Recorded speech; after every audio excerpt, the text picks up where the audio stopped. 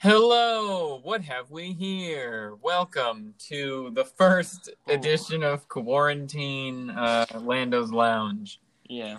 We were supposed to release an episode on Thursday. However, uh, Wednesday night, When we would typically record. when we would typically record, the apartment across from me was put into on-campus quarantine because three of them tested positive for COVID. And then we all night were getting calls from the nurses building on campus to tell us that we need to make appointments at the nurses tomorrow, that we weren't allowed to leave our room at all until then, and that we were going into quarantine for 14 days. And that we had to pack a bag of anything that we would need. So I was a little too busy Wednesday and Thursday to do anything moving into. Honestly, it's an apartment the same size as the three or five-person apartment that I was living in, except now it's just me and there's less furniture. So That's so sad. it's been interesting. I've watched tons of Naruto, a few movies, almost all of the available episodes of Lovecraft Country that are out. And I've started reading a book. I finished a different book. I did homework. A lot of hours of Among Us have been put in. Couldn't be me. So I'm keeping busy. But yeah, that's why we couldn't put out an episode this week. But fortunately, this Saturday, which is today, the day that we're recording, the day before we release it was the day that we decided to watch The Last Jedi and do our rewatch series about it. I was super pumped to do it because it's my favorite one. Oh, yeah. I don't know your ranking of the movie. Well, I struggle to rank things numerically or through any star kind of system, but I definitely do like the movie, and it certainly is my favorite out of the sequel trilogy, but I don't know if it's top 3 for me. So probably top 5, in the better half, for sure. Yeah, I was looking back through my old Instagram, and when this came out, like, I didn't remember how I reacted because there was a lot going on in that time period. It was like my first winter break from college. And all I remember was, well, I didn't really remember a lot. But I stumbled upon a post that was a picture of Rian Johnson. And it was like, this man is a genius. He made a masterpiece. I was like, that's pretty accurate to what I think right now. And then the next post after that was my ranking at the time. And it was Empire Strikes Back as number 1.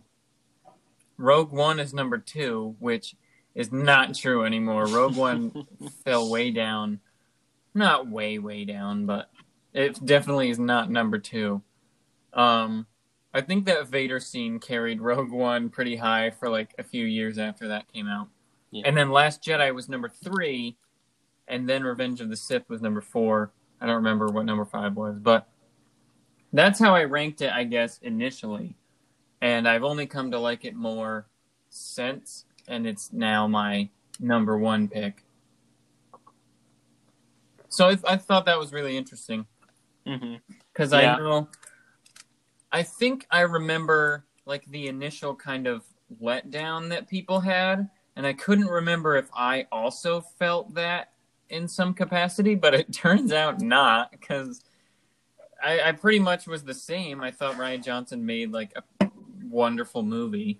So, yeah, I remember the Thursday night, like before opening night, we saw it, and I was so, like, at school the next day, I wouldn't shut up about it to my friends who hadn't seen it. I was like, yo, it was so awesome.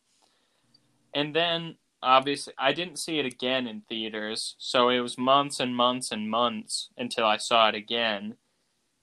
And so, like, on social media, I was seeing a lot of hate and criticism of it, and that kind of made me think less of it slowly over time. But then the next time I watched it and could kind of re-experience it for myself, I was like, yeah, no, this is good. This is really good. Yeah. Every time I've watched it since, like, it came out, it's just more and more confusing why people hate the things they hate about this movie. Mm-hmm. And, like, we'll probably get into addressing some of that stuff and our thoughts on why we don't hate it. Yeah, this title for the episode could be Debunking TLJ hate. Yeah. Yeah. you I turn mean, me- hopefully this episode isn't just calling out people that hate The Last Jedi. But we're definitely going to talk about things that people hate and why we don't think they're worthy of the hate they receive. I guess starting right out the gate, the biggest thing with this movie for me that's like the weirdest choice, but I understand, is like it seems to pick up immediately after The Force Awakens. Yeah, and I had forgotten that, and even while I was watching it, I had forgotten it until right at the end when Rey walks up to Poe and Poe goes, "Hi, I'm Poe."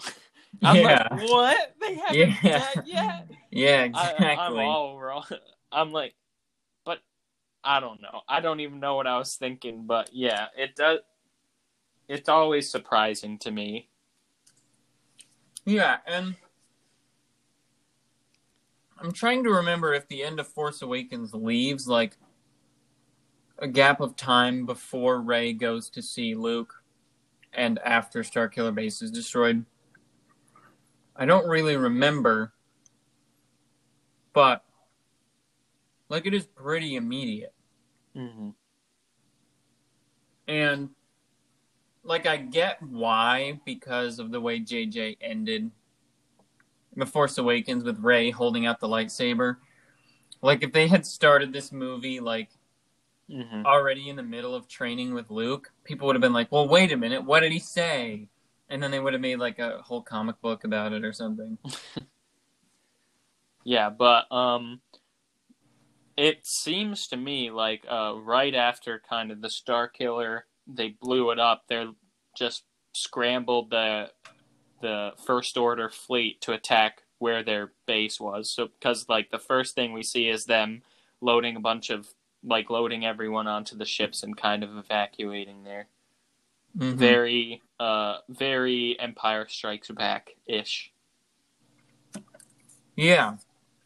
While I was watching this, I was trying to like notice similarities between Empire, like how we talked about on the Empire episode.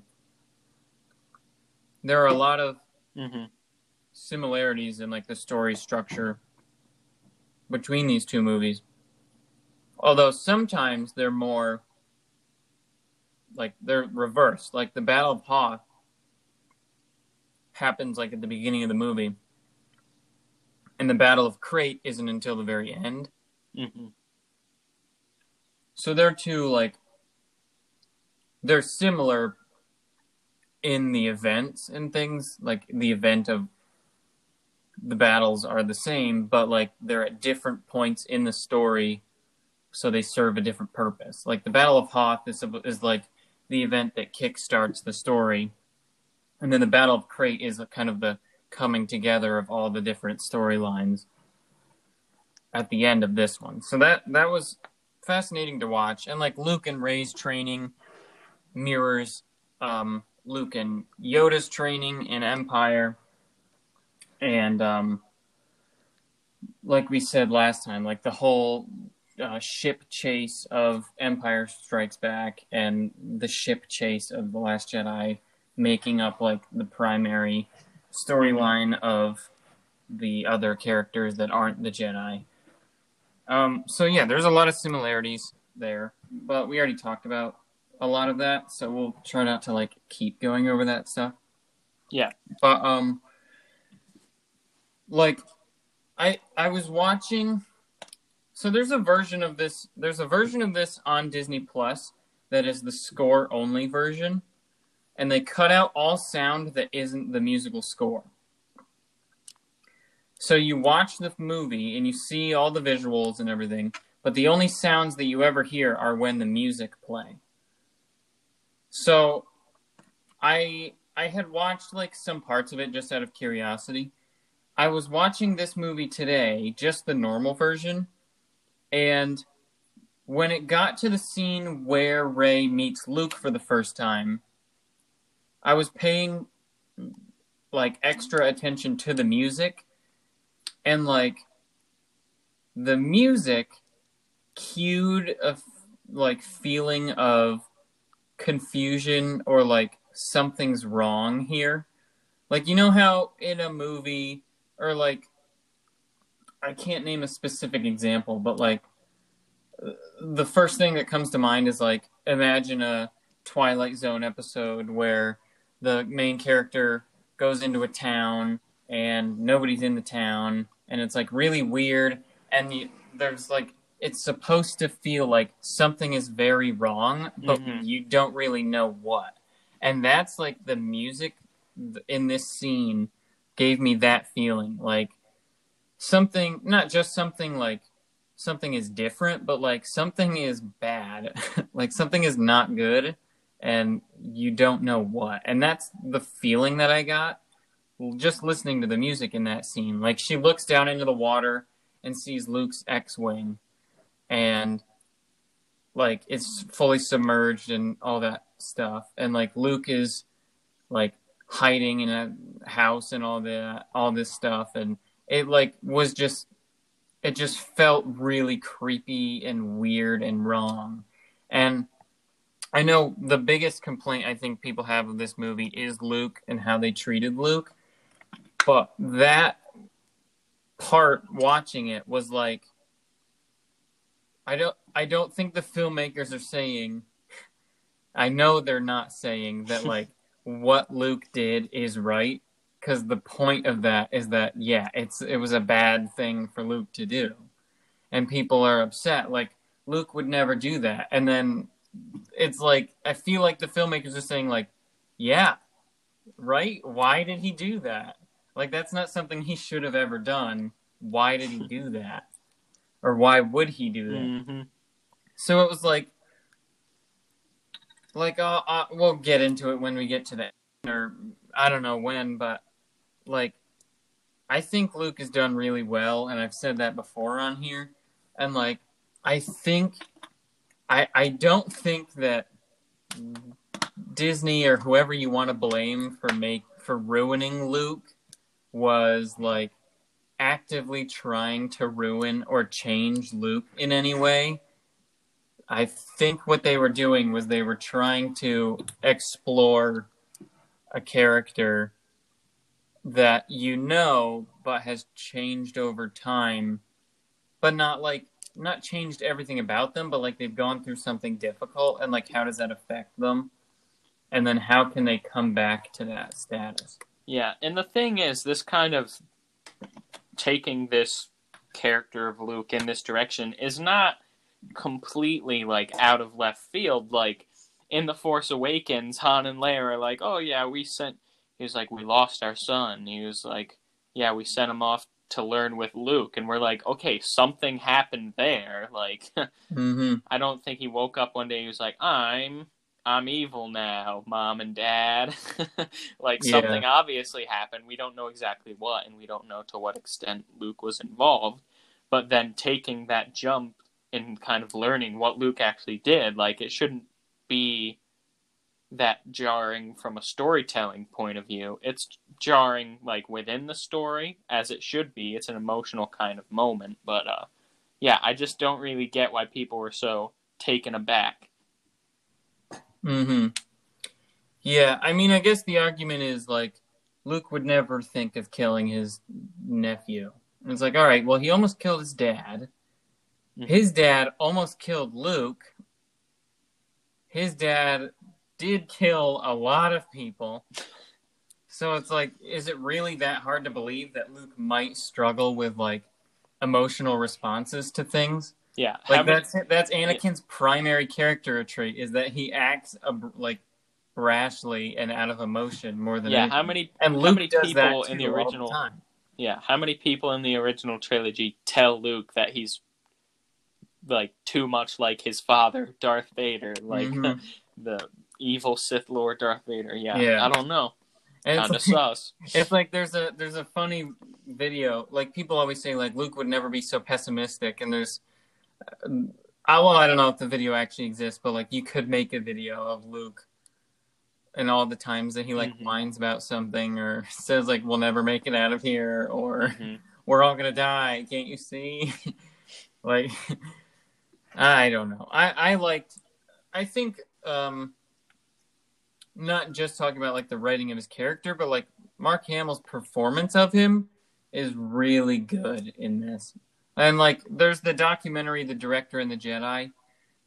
It's like behind the scenes of how they made this movie, and it's really, really good, and I can't recommend it more, but Mark Hamill talks about like, I fundamentally disagree with where this character's going. True. You might. But he's like, it's my job to make your vision come true. So that's what I'm going to do. And he like committed to it fully. And it's like maybe the best, well, not maybe, it is the best performance of the character Luke Skywalker in any of the movies. Obviously, Hamill's older now and like has a lot more experience, and like watching how he plays like young and brash and like naive Luke compared to this Luke, like it's really impressive transition.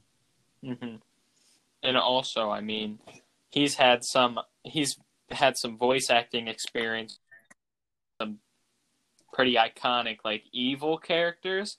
So like just little nuances of like darkness in his voice. That's one thing I noticed, that like I don't know, just little nuances in his like how he delivers lines that I was just like I don't really feel from some of the younger actors in the movie.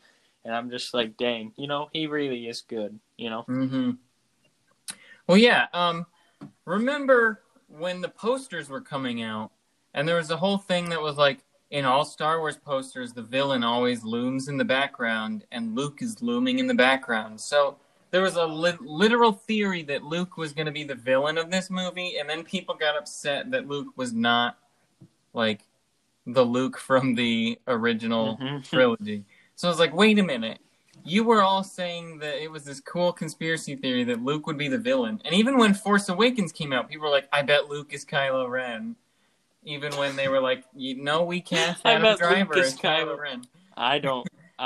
People thought Luke was going to be the villain. Like, there was literal conspiracy theories about this and fan theories. And I remember hearing about them all the time.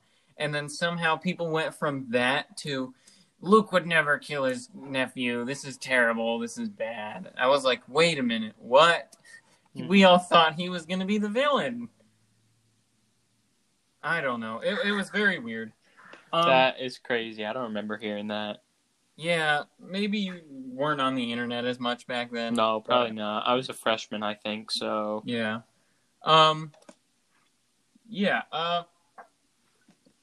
I like Luke a lot. Everything that happens on Ahch-To. Do you say Ahch-To or Ahch-To? Because I've heard it both.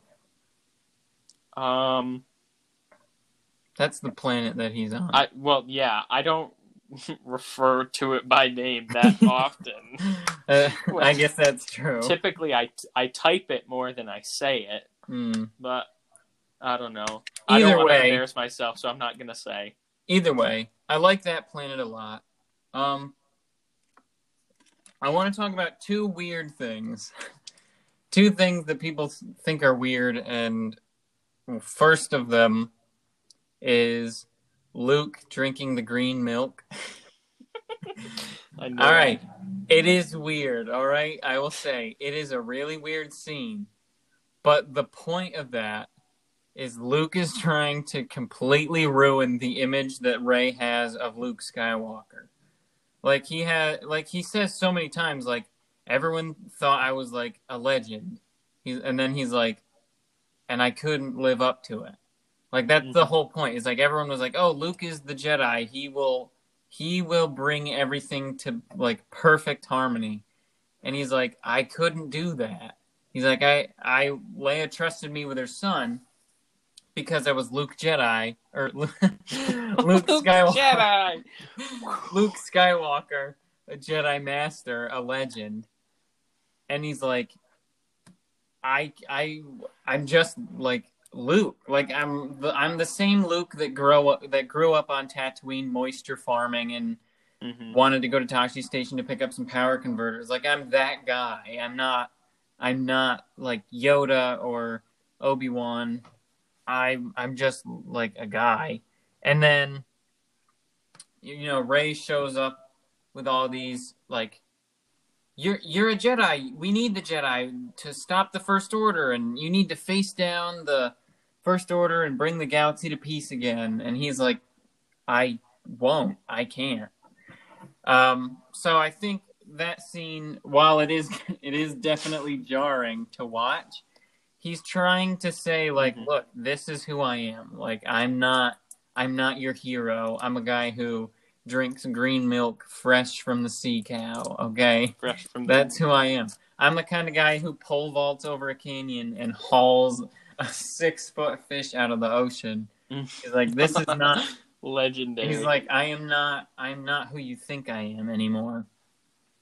Another weird scene was Leia getting shot in the cockpit and then floating back to safety. Now, we'll get to Rise of Skywalker next week, but the scene where Luke and Leia train in that movie definitely benefits this scene.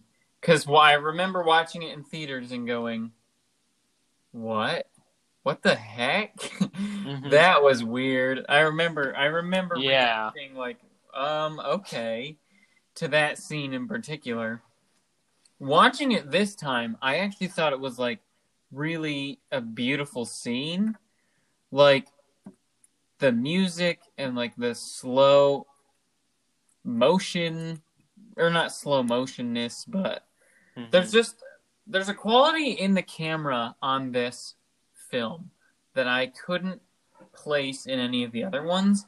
But like, it just seemed, especially in like that scene, it got really close to her face, and like you could see the ice starting to like freeze across her face, and then like her hand moves, and it's just like super close-ups of like parts. And like there's a later in the movie, the close-up of Rey's hand on the ground when she's kind of doing the Force training with Luke, and like the stones are floating around it in slow-mo. Yeah. And there's a close-up of Luke's eyes. I'm sure there's many other close-ups throughout this movie. Yeah, I did notice that I feel like this movie, in terms of like the actual cinematography, is probably the most experimental of any. Oh, definitely. Yeah. Star Wars. That's a good word for it. Yeah, it's definitely the most, I'll say, like,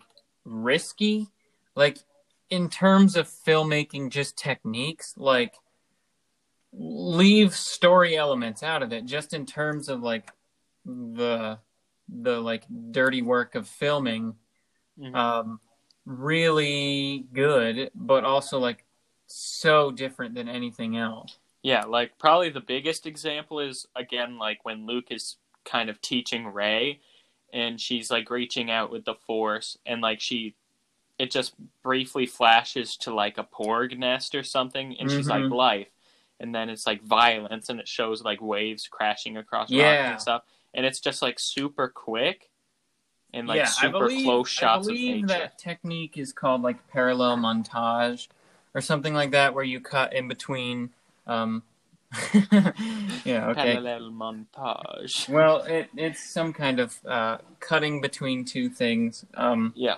But yeah, like I can't think of another example where that happens. Like thinking back to Empire, Yoda's like, it's all around us, the trees, the rocks, the animals or whatever. And it's just Yoda standing there. Yeah. Static shot.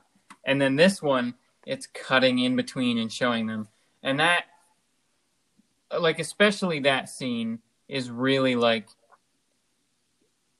you said, experimental, but I wouldn't go as far as to call it experimental, but for a blockbuster, yeah, probably that's more experimental than I don't mean else. like no one has ever done this. Yeah, no, that's not. But that's not at what I least mean. for Star Wars, definitely switching it up. Another example is like in the throne room, right after Snoke gets killed and like the Praetorian Guard kind of starts surrounding them. It like right before they start fighting, it's like slow motion, and then it kind of speeds up to real time, and it's really cool. Another cool, I guess you'd say experimental moment is when Holdo does the Holdo maneuver and light speeds into the ship. Oh yeah, and it's just dead quiet, and that another like striking visual. Oh, I remember in the theater, my jaw was dropped, and I was just like, oh, because that is something I've personally always thought about. Like, why I think about hyperspace a lot, actually, and like different ways to utilize it. So that was like, yo, they did it! They finally did it!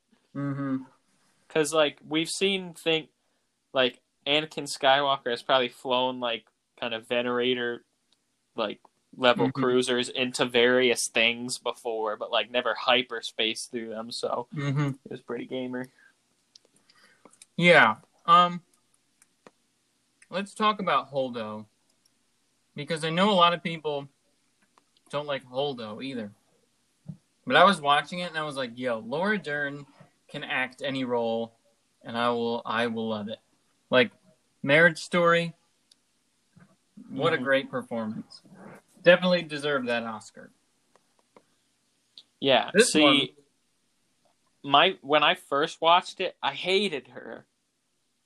But that is the like by the end of the movie, I liked her. Like that is the point. We're kind of through that storyline. Like we like, I guess Poe Dameron's arc as a whole is that like being impulsive and being cocky and thinking you know everything isn't the same as being a good leader. So we kind of learned this alongside of him because we think that he was like, yeah, this Holdo woman sucks. Like she's gonna kill the Resistance. And then Leia, like, smacks us in the face with, like, yeah, guess what, idiot? We didn't tell you the plan. There was a plan, and you almost ruined it. Like, and then after that, when we see Leia and Holdo interact, and obviously we see that she wasn't being careless and that it was part of a plan, like, it draws us back in, which is truly a testament also to the performance, how, like, the entire movie, she can be so unlikable, and then, like, by the end, you do like her a lot. Yeah, I remember going into this movie knowing that Laura Dern was going to be in it, being a fan of Jurassic Park, was excited for her to be in there. And I thought the look of her character was so interesting because of, like, the pink hair, and, like, she just looked... Like her costume, it's hard to describe what it is, but it looks, it's just like a unique look that nobody has ever looked like in Star Wars. Yeah, I've heard people say like, oh, she doesn't look like she belongs in Star Wars. I was like, what do you mean? It's a galaxy full of aliens.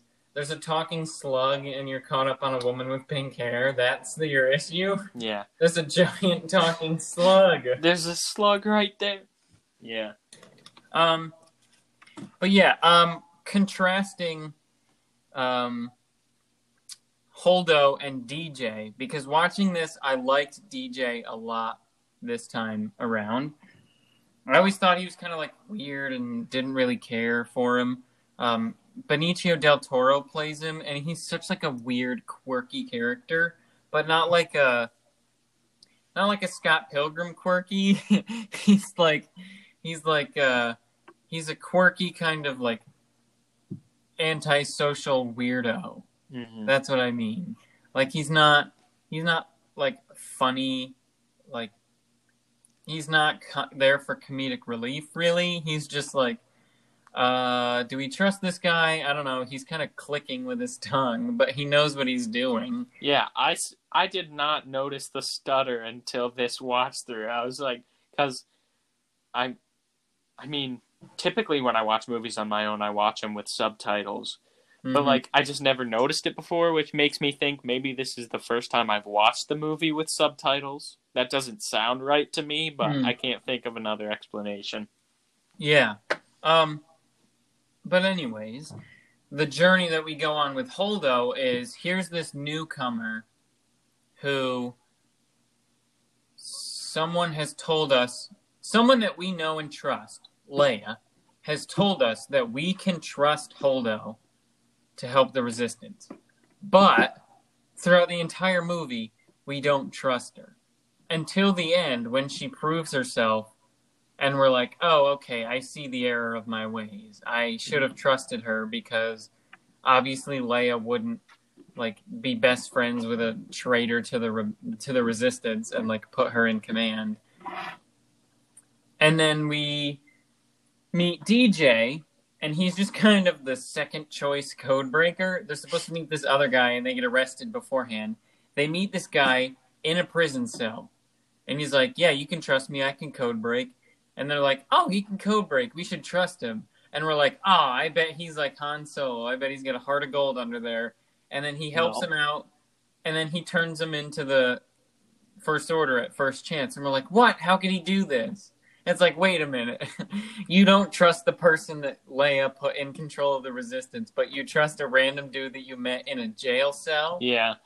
And the thing I love about that is they're like, he's like, I can code break. And they're like, no thank you. And then he just goes over and like sticks a little card in the thing and opens the cell. And then they're like, wow, he can code break. I was like, well, I don't know about that, but let's see where this goes. Yeah. But what I loved about him was like, he kind of, people like to hate on Canto Bight. First of all, I love the planet. Second of all, great musical score. Canto Bight is like Mos Eisley, but where Mos Eisley has like killers and criminals, or like killers and other kind of criminals that deal with like physical, like physically harming people, like bounty hunters and murderers and things like that. Canto Bight is like the white collar criminals, like the guys who profit off of war, people who exploit children to run their fathier races. They're a different kind of criminal, but they're just as, if not more evil than the bounty hunters and murderers, because here's people that are selling ships not only to the First Order but also to the Resistance. Like, he pulls up on the hologram the X-Wing, they're like, yeah, this guy's selling to both of you. So is the Resistance really as good as it claims to be? Or maybe they're not selling to the Resistance but the New Republic. But the New Republic at this point is kind of like done. Kind of blown up. But at some point in the past could have sold to the New Republic. Kind of debris. So it's like, yeah, okay, you think the First Order's corrupt, but the New Republic is also buying like profiteered X-Wings and things. So it's like, yeah, who's really bad? You're both wrong. Like, you're both doing things shady. Yeah. And then I love the quote. He's like, when he betrays him, and Finn's like, how could you do this? And he's like, yeah, they'll blow you up today, you blow them up tomorrow. And then he says, what does Finn say? Finn says, he's like, no, you're wrong. And then he just says, maybe, and disappears. Like, oh, he's such a good character. Like, I never appreciated him until seeing him. And like that line especially, I'm like, dude, this guy is like Like everyone talks about like wanting a gray Jedi, someone who just like follows their own moral code and is like out for balance. And DJ is like that, but without the Jedi. He's just like a Yeah. completely gray person. He's like, yeah, if it'll get me out of prison, I'll help the resistance. He's like, but as soon as I get captured by the First Order, he's like, I'm out. Sorry. That's just what it is. And I would love to see DJ return in some form, like comic book, or I don't know, a future movie, though I doubt that's unlikely. But Benicio del Toro is such a great actor that, like, why not bring him back if you can? But he's so interesting because he's like the Han Solo type or the Lando type, more so like the Lando type because he like betrays them at the end of this movie, but he doesn't like turn around and be like, all right, but now I'm gonna help you. Mm-hmm. It's just really interesting, and it's like it's something that you don't really get as a character who is bad just because, not because they're bad or anything. It's just because like, oh well, I guess I'll just do this. Yeah, and it all plays into this underlying message.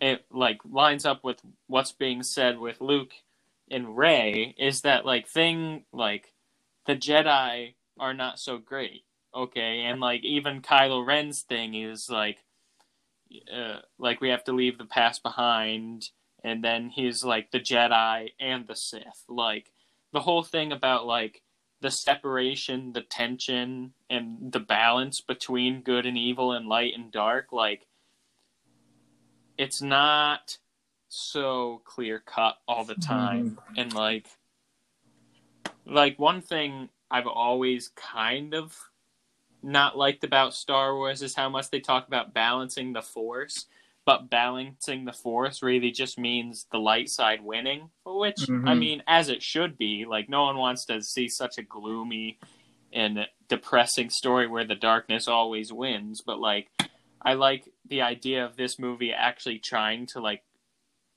talk about, like, actual true balance, and it's just a really cool concept and a little bit mm-hmm. of a little psychological little snack. Mm-hmm. Yeah, the writing and the language in this movie is like so, like, I don't want to just say good. It's like it's well done. Like it's very eloquent. I know a lot of people are like, yeah, there's some terrible lines in there. Like that's how we're gonna win, not by killing what we hate, but by saving what we love. Which, first of all, while it might come out kind of awkward, like what she's saying is literally the entire like reason of Star Wars. Mm-hmm. Like that's what every single trilogy has been about, is not succumbing to hate, but doing things out of love. So what she's saying is we're not going to kill the First Order because we hate the First Order. We're going to fight the First Order because we love our friends and we love the Republic and we love freedom and we don't love tyranny. So we're going to fight them, not because she's talking to Finn, who wants to kill them because like they are kind of like his history with them and things like that. And he's like, what does he say before he's about to crash into them? He's like, no, I have to do this. I won't let them win or something. Yeah, he's like, I can't let them win. Yeah. So he's like, he's going after them because he hates them, and she has to remind him like, no, don't act out of hatred, act for something rather than against something. Mm-hmm. Which is the whole point of Star Wars. And then there's other lines like, we are the spark that will light the flame that will burn down the First Order, that people are like, yeah, that's kind of awkward. And yeah, it's kind of like, it's too much, I think. Mm-hmm. You could just say, like, we're the flame that will burn down the First Order. Or, like, the spark that will light the flame that will burn the fuel that will ignite the passion that will destroy the First Order. It's kind of wordy, but, like, again, the idea is a good one. It's, like, a strong mm-hmm. one. But, like, the language that Luke uses when he's training Rey, which, first of all, the first thing that he does when he's like, Now reach out. And she goes and extends her hand, and then he like rolls his eyes and then tickles her hand with a leaf, and she's like, I feel something. Yeah. That scene is so funny. I was laughing. No, this movie is low-key so funny. It's really funny. And then he's like, no, reach out with your feelings. And then he says that. He's like, the tension between all things, the balance. He's like, and in that balance, she's like, and then she's like, a force, and then he's like, and inside you, and he's like, that same force. So like, just like the language used and the wording and the writing is just really just, yeah. I mean, it so much. Like, it's so meaningful and well done and finely crafted. It's like, I want to read the script of this if I can find it somewhere. Yeah. Another thing that kind of plays into kind of this differentness in the language, and we're talking about like the filmmaking style of Star Wars, when Rey is like in the well and she's seeing her reflection like over and over and repeat the actions, it's narrated by Rey. She was like, it seemed to go on forever, like talking in the past tense, but I knew it didn't. Like, I was coming close to the end or something. And I was like, what the heck? I don't remember. Yeah.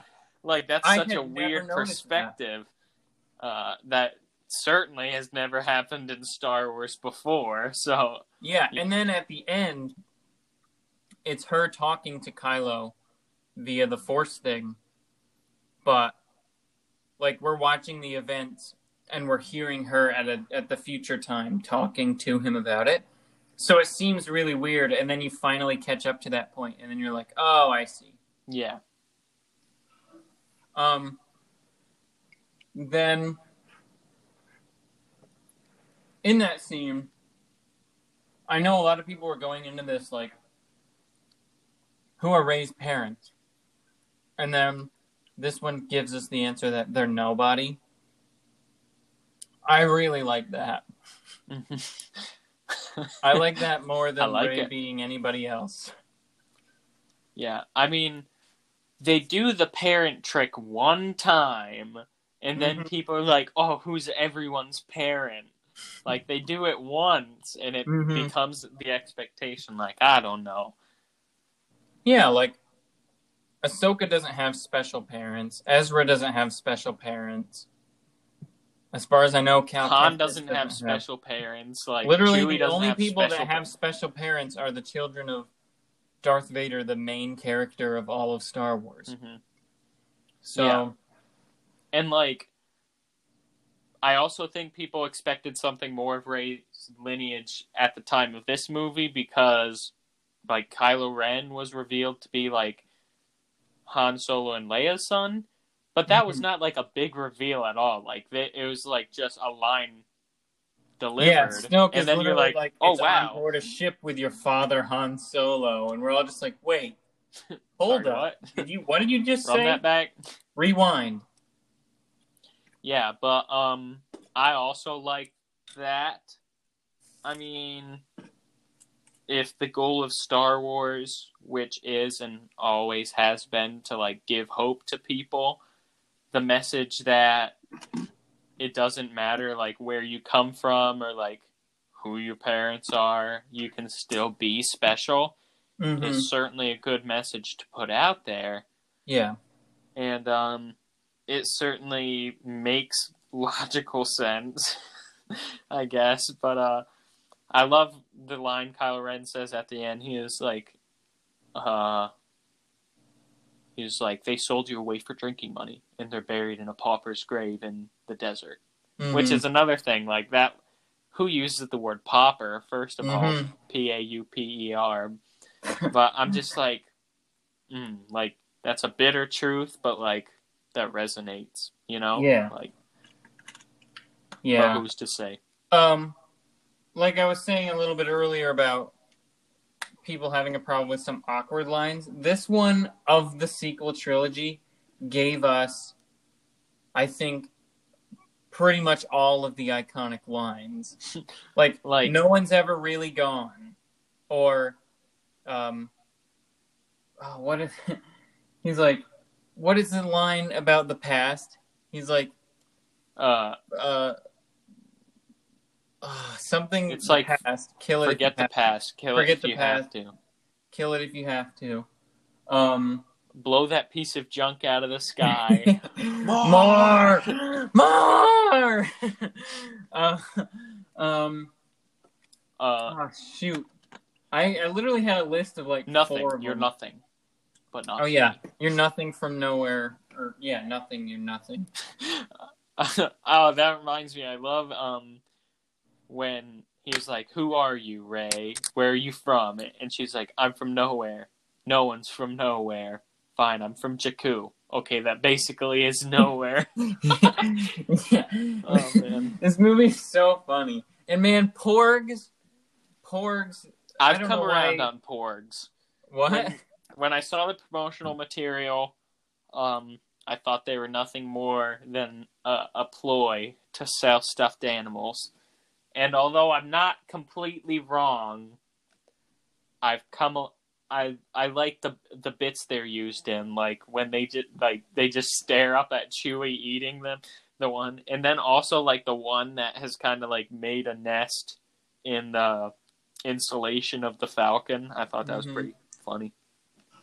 Well, yeah. And the one is like jumping on Luke's lightsaber after he throws it over his shoulder, and the other one's like looking into it. Yeah. Yeah, the island they filmed on had a bunch of puffins, and they were like, in all of these wide shots, you can see the puffins flying around, and we're not going to be able to CGI them out. What do we do? And we're like, oh, let's create a little alien bird thing. So it looks like a puffin, kind of. Yeah. So since it with the mindset that is made out of necessity, done very well, I suppose. Mm-hmm. And I mean, Star Wars has always kind of had quirky little character, like quirky little creatures. Like that's kind of what it is. Especially like little practical effect guys, I guess. Mm-hmm. You know, it's just kind of the formula. Not that that's bad. A lot of times when people say formula, they say it's a bad thing, but well, and this movie breaks formula it's like the so lifeblood much. of Star Wars, I guess. Well, this movie breaks the formula of Star Wars so much that like the little parts where it is formulaic are fine. And I don't mean it breaks formula and like, oh, it's not what Star Wars should be. But like breaking the formula of, for example, Snoke, who is built up to be this huge villainous character, and he is, and the scenes with him in this movie are like really good, and he's like a great character, but his death is more meaningful than his existence. So they're like, all right, well, we're not doing that trope anymore. We're not doing the Emperor again. Yeah, and see, we're not doing the metaphorical Emperor again. So they kill the metaphorical Emperor, and then they're like, all right, let's bring back the literal Emperor. Yeah, I mean, people. We'll get to Rise of Skywalker next week.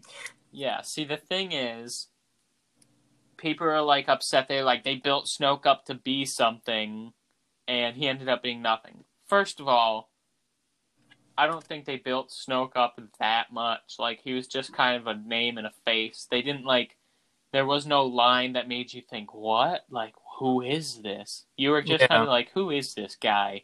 Who is this thinly veiled, lukewarm recreation of the Emperor? You know? Yeah. Like, personally, I was not that interested in him. I'm interested to kind of know where he fits in now that I have read the Rise of Kylo Ren comic, and I kind of get the backstory on that, and then with the knowledge that we learn about him in the Rise of Skywalker. But, like, as a character working within the film, he's really not that interesting. He is just kind of like this malicious big bad.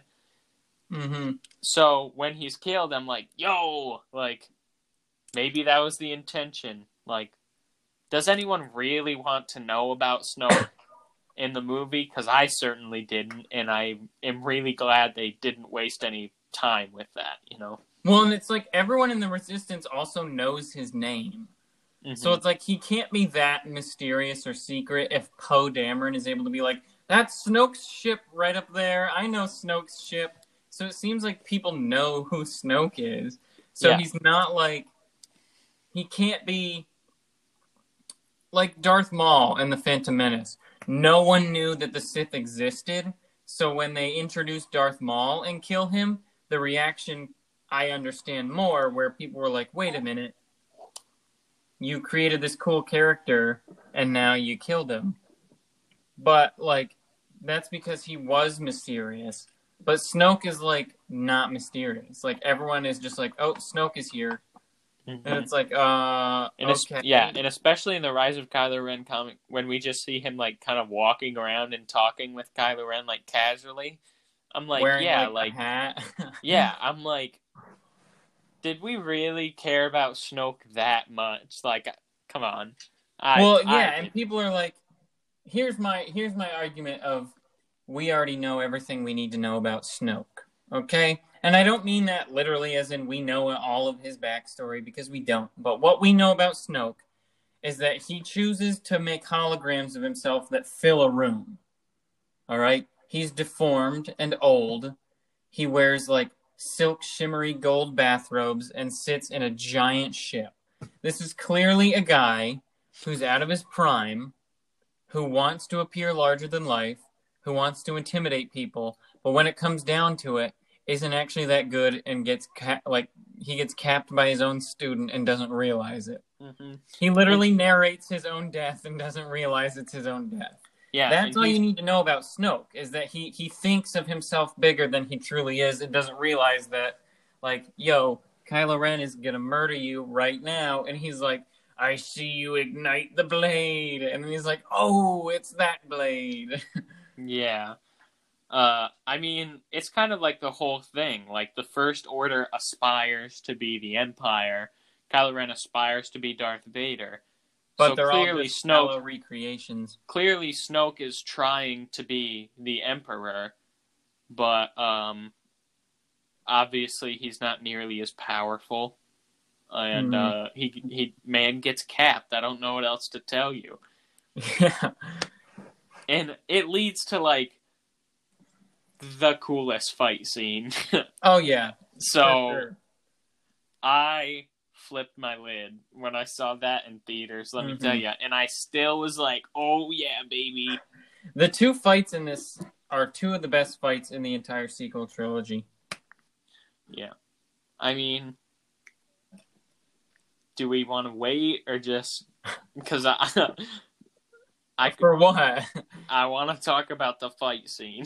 All right, talk about the fight scene. So, holy crap, it's so cool. Now, I've seen a lot of people, like, and I feel like this is just people actively trying to dislike the movie, but, like, break down the fight scene. And they're like, this inconsistency doesn't work out. Let me tell you something. In every fight scene with a large group of people, someone will get, like, knocked out or, like, punched off screen, and then that stunt actor will get up and walk to a different spot and then hop back in.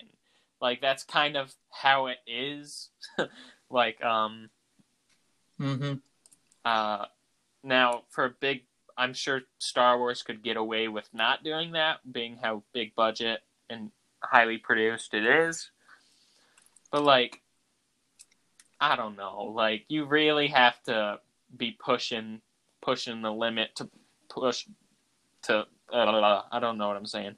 To kind of dig that deep to try to dislike something, I guess. Well, yeah. And it's like, if you watch the scene as it's made to be, like, in the same...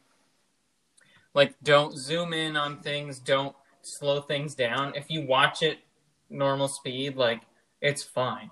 But when you zoom in close on people's hands, and then you're like, oh, see? The sword switches hands in the next shot. And it's like, okay, but it's fake. It's a movie. It's a fake fight. I don't know what else to tell you. Yeah, that stuff happens. I appreciate the movie's the not attempt. bad because it has a common, like, error that most movies have. Yeah, and I appreciate even the attempt to just do like a highly choreographed scene where you see a lot of the action, when so many blockbuster action scenes are just a cluster cuss of CGI Cluster cut. or just like crazy quick shots that don't really tell you anything. Like we Like see in Taken, so when much it takes Liam Neeson 6 different cuts to get over one wall, or Mhm. Taken 2, or whatever one that is. Yeah. If you Or haven't seen freaking that, look it up. Catwoman playing basketball. The Catwoman basketball Oh scene. gosh. Look How it up. legendary. Look it up on YouTube, everybody. Well, we have 5 minutes left of this recording, so let's stop it and come back to finish off. This is going to be a long one. All right, we're back. We stopped the recording, and we are starting it back up to finish out because we had a little more to say than would fit in the standard hour. Yeah, I knew this would happen. Like, oh man. And yeah, I'm for it, you know? So that fight scene, the throne room fight scene, anything that takes place in the throne room is just cinematically, cinematographically really good. Like the use of red is just really good. And then the other fight scene being Luke versus Kylo Ren, which is my favorite, maybe in the whole sequel trilogy, is another just amazing sequence. And it's less about the fight and more about like the mind game, like the mind fight. It's not the physical fight. It's also everything leading up to the fight. I love where, Luke, or the Resistance is in the base on Crait, and they have no hope left. And then Luke just emerges from, like, the side of the, like, inside the base. And he goes to Leia, and they just have that really touching moment together where he's like, I forget who says it. One of them was like, I'm glad you could be here in the end. I think she says it to him, I'm glad you could be here in the end or whatever. And then she's like, I've accepted that he's gone and I'll never get him back. Talking about Ben Solo. And then he says, no one's ever really gone. And it's just, it hits me every single time. Mm-hmm. It's like, no one's ever really gone. Like, this is the guy who saved Darth Vader and brought Darth Vader back to the light side. Like, anything's possible. Yeah, and I probably like the throne room scene a little more, but I also do like this scene here because Crait is like the most beautiful Star Wars planet, and I feel like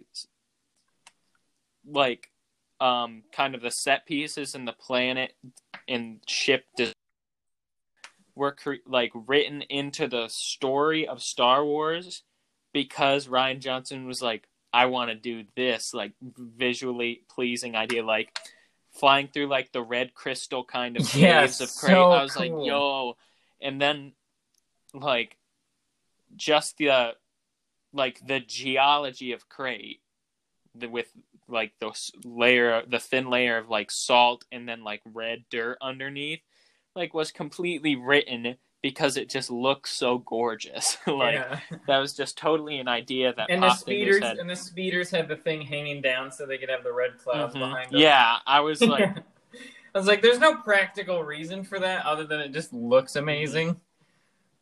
Yeah, like it's just so awesome, and like with the throne room scene again, like the one thing I appreciate about that is like everything's red, but then halfway through the fight, like a fire starts and like the red wallpaper like burns up, which is obviously symbolic of what Kylo Ren is saying. I guess like it's literally what Kylo Ren says. He's like, we have to kill the past, so he's like destroying the rest of Snoke, obviously. So like, just the visuals, man. You know? Yeah. I love in that moment when Luke is in the Resistance base before he leaves, and 3PO, who again didn't really have a role in this movie either. Him and R2 really don't have a role in any of the sequels until like 3PO gets a big story in Rise of Skywalker. But in this one, he sees him. He's like, "Master Luke," and then Luke winks at him and like keeps walking, and it's like, oh, what a like.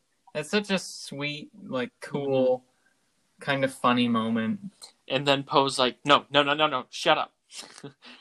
Yeah. He's like, listen. I love, like, the look of Luke in this scene is so different, and I think it's because he's appearing to Ben Solo as his old master. Because obviously, like, Luke that we see on Ahch-To is not how Luke looked in the like the Rise of Kylo Ren comic book, even though that came afterward. But like, he wouldn't have known Luke like that, but he knows Luke as the like force projection version that Luke sends, and he would have known him like that when he was a kid. So like, this whole battle is Luke kind of saying like, I'm sorry I failed you, but like, you chose to do everything you've done. And he's kind of trying to like psychologically take him back to that place of when he was a kid and Luke was his master. Like, saying, you didn't defeat me. And then they like fight and everything, and Luke never swings his lightsaber in this. All he does is like dodge and stuff. Mm-hmm. And even then it's like so cool. And then obviously he lets Kylo Ren like run through him with the blade, and he like slides to a stop and turns around.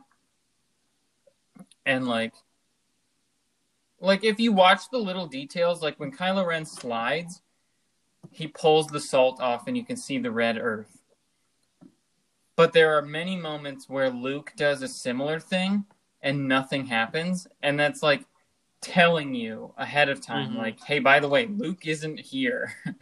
Luke's not here at all. And also, he's holding the lightsaber that Kylo Ren just ripped in half. Like, he and Rey just ripped it in half, and it shows up again. And I didn't catch on to it.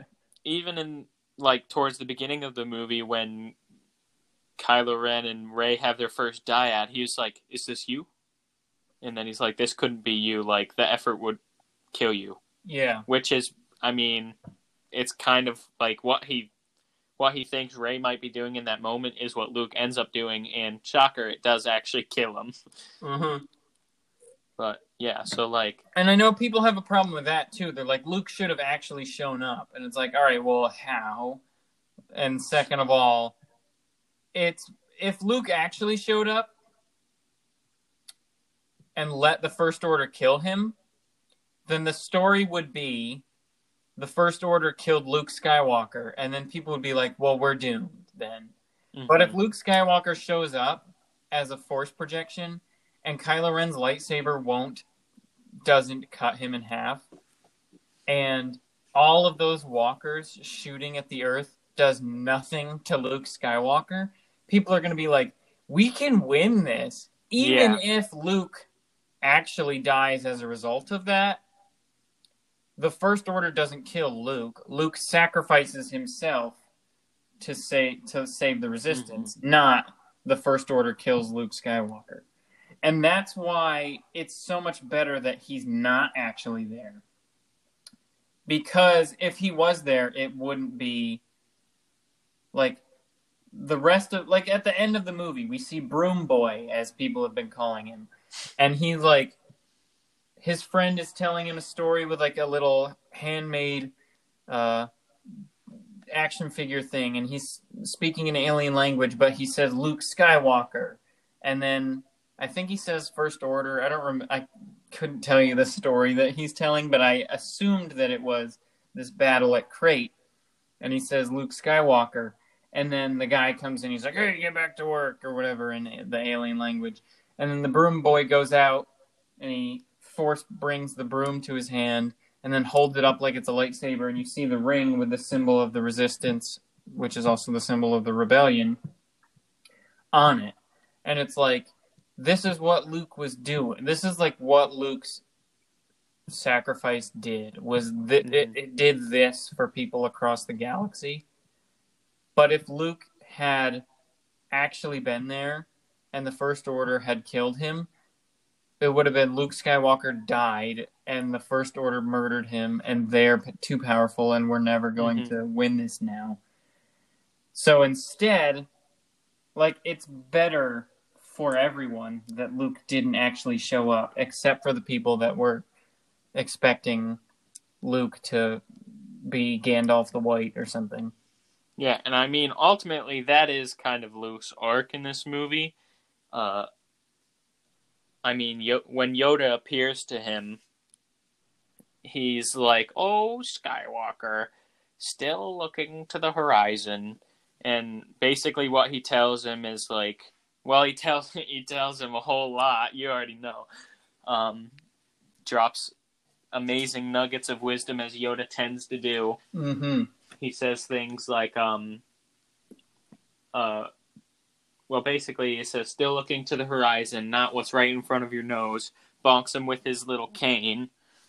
And in Empire Yoda. Then he says, didn't you remember what I told you? Pass on what you learn. He was like, triumph, mastery, yes, but also defeat, failure. Failure especially. The greatest teacher failure is. And then he's like, you lost Ben Solo. Don't lose Rey. He just says so much stuff. But, like, I feel like... and then, obviously, like, the big kind of closer is, like, we are what they grow beyond. Mm-hmm. That's the true burden of the Masters. So, like... And then at the end, right before he dies, he looks over and sees the twin suns, which is obviously a callback to A New Hope and, like, kind of this idea of looking to the horizon. But now it kind of takes on a new meaning, not, like, a meaning of, like, longing and, like, wishing for things to be what they aren't, but kind of, like, looking to the future and, like, seeing what could be. And that's, like, what his sacrifice is for. Mm-hmm. And that's why he says he won't be the last Jedi. Oh, man. The best line in this movie, and there are a lot, is when Kylo Ren says to Luke, like, I'll kill you, and then I will, like, destroy the Resistance, and I will have killed the last... I don't remember the exact wording, but basically... And then Luke's like, amazing. Every word of what you just said was wrong. And I'm pretty sure he says something along those lines earlier. To Rey, yeah. He's like, everything that you just said is wrong. And he says he says it to Ben this time. He's like, amazing. Every word that you just said is wrong. And then he's like, the Resistance, or the Rebellion is reborn today. He calls it the Rebellion. That's another thing I noticed. They refer to it as Rebellion a lot. Yeah, I don't know why. I don't know what that was about. Like, for example, like the one guy he's like the captain of one of the cruisers, and then like right before his cruiser gets blown up, he's like, Godspeed, rebels! Yeah. And I'm like, why? They're rebels now? Is that what we're calling them? What else would he say? Resistors? But anyway, touché, Luke is like, the war has only just begun. It's the rebellion is reborn today. The war is only just begun, and I will not be the last Jedi. And, like, oh, man. It's so good. Because, like, I know a lot of people are like, well, the sequel trilogy made Luke's victory irrelevant because now Rey is left at the same exact point that Luke was at the end of Return of the Jedi. And it's like, well... not really. Mm-hmm. Because without Luke, there would be no inspiration for, like, the future. And it's like, yeah, Luke could create a Jedi Order, and he did, but, like, his role isn't to, like, it's hard to explain, but, like, Luke's primary purpose, I think, in life was to restore Anakin. Like, there's the prophecy of who is really the chosen one. Is it Anakin because he killed the Emperor? Is it Luke because he is the one who turned Anakin to the light side, it doesn't matter. I don't think it matters because I mean, I think it's Anakin because I'm reading Master and Apprentice right now, and it's a book about, for those of you who might not know, it's a book about young Qui-Gon and Obi-Wan kind of in the middle of their apprenticeship, and they study prophecy a lot, and the prophecy of the Chosen One is like one born of no father, which it's Anakin, but like I don't think that matter. I don't think that matters, and that's what you're getting to, I think. Well, yeah, I don't think, again, in Master and Apprentice, they're like, you put too much faith in prophecies. Like, if you try to make a prophecy come true, it works out how you don't think it's going to. Or, like, if you try to make a prophecy not come true, it happens exactly the way that you... A prophecy that misread could have been. Exactly. It's like, prophecy is good and all, but, like, if you're not able to translate it, they're not important. So, to me, the Chosen One is, like, the name Skywalker, and, like, that line of people is the Chosen One to bring balance to the Force. Which is why I think Rey becoming a Skywalker at the end works. But I think Anakin is the one who had to, humble the Jedi in the most polite terms I could think of. Humble the Jedi. Eradicate them. That's a heck of a word for it. Luke is the one who had to restore Anakin and then inspire the next person to make that leap to saying, all right, now we're going to move forward with, like, balanced Force, So I think, like, all three of them, Luke, because a lot of people regarding Rise of Skywalker, and we might get into this next week, is like, well, then is Rey the Chosen One, since she's technically the one who killed the Emperor at the end? And it's like, well, couldn't it be everyone? Like, couldn't it just be the name Skywalker is the Chosen One, quote unquote? If that line started, like that prophecy says, out of no father or whatever. So it's like, it could be, and like, I don't know if the prophecy is explicitly written anywhere, but like, the prophecy that one will bring balance to the Force, well, how do you know it means one person? Like anyone who is this Skywalker legacy or carries on this legacy. I don't know. It's just interesting. But I'm trying to think if there's anything else that we didn't talk about. I could keep going forever. What I would love to do at some point is to like watch the movie and have a microphone and just like pause the movie and talk about stuff as they happen. Mm-hmm. But as for now, I think we've gone longer than I think most of these have gone. Except I think maybe Attack of the Clones was pretty long for these. Really? That was our old system because that was before we recorded on the Anchor app and we used like a microphone. And I think an hour and a half or an hour. What on earth were we talking about? I don't remember. I think we probably got on a tangent or something, but. Yeah, anyways, that sounds about right. Anyways, that'll be it for The Last Jedi. Hopefully we've kind of explained why you don't hate things that maybe you hate, or maybe reinforced your love for things that you love. Hopefully this week we'll get to a more normal routine with me being in here. Yeah, next Sunday is... that's the big day, isn't it? That's the last of this series, The Rise of Skywalker. I'm excited to rewatch that one because it's been a while. I've only seen that one twice. Yeah, I think I saw it I saw it twice in theaters, and then we watched it at home once, but we didn't start it until like 11:30, and I fell asleep. Yeah. So, yeah, thanks for listening to this. It was a fun one to talk about and a fun one to watch, and it's still my favorite. See you next episode. Thank you for listening to Lando's Lounge. Lando's Lounge can be found on Apple Podcasts, Spotify, Google Podcasts, Anchor, and more. If you enjoyed this episode, consider sharing us with a friend or rating us 5 stars on Apple Podcasts and Google Podcasts. To engage with us on social media, follow @Lando's Lounge Podcast on Instagram and like and follow the Lando's Lounge page on Facebook. To ask a question for our Q&A segment, The Carbon Freeze, engage with us in comment sections or shoot us a DM for the possibility of your question being featured. The intro music to this podcast is Star Wars Cantina Band Closed on Sunday Lo-Fi Remix. Thank you again for listening and tune in to the next episode.